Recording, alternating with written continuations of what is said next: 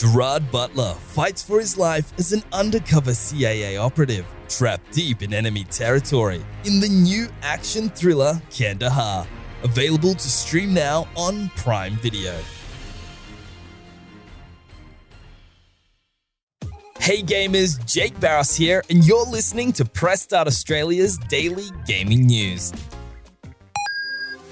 PlayStation has revealed the name and price of its upcoming handheld PS5 streaming device, officially dubbed the PlayStation Portal.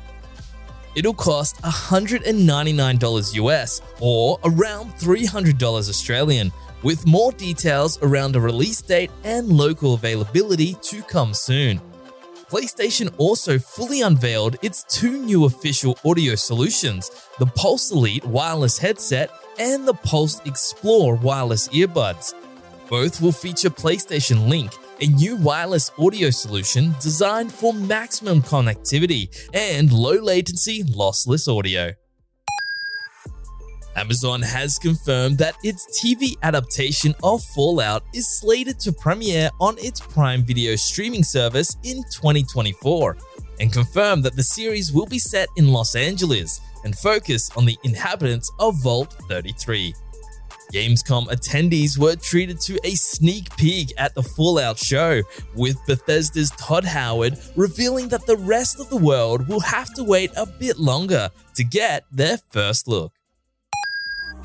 Head of Xbox Phil Spencer has revealed that the company has no plans to introduce refreshed or more powerful versions of its Xbox Series X and Xbox Series S consoles. Speaking to IGN at this week's Gamescom event, Spencer told the outlet that Xbox is currently focused on the launch of its new 1TB Xbox Series S console, and that the industry still has plenty of headroom to work with current hardware when it comes to pushing visuals and performance in games. For the latest gaming news, bargains, reviews, our podcast, and all things gaming, check out pressstart.com.au.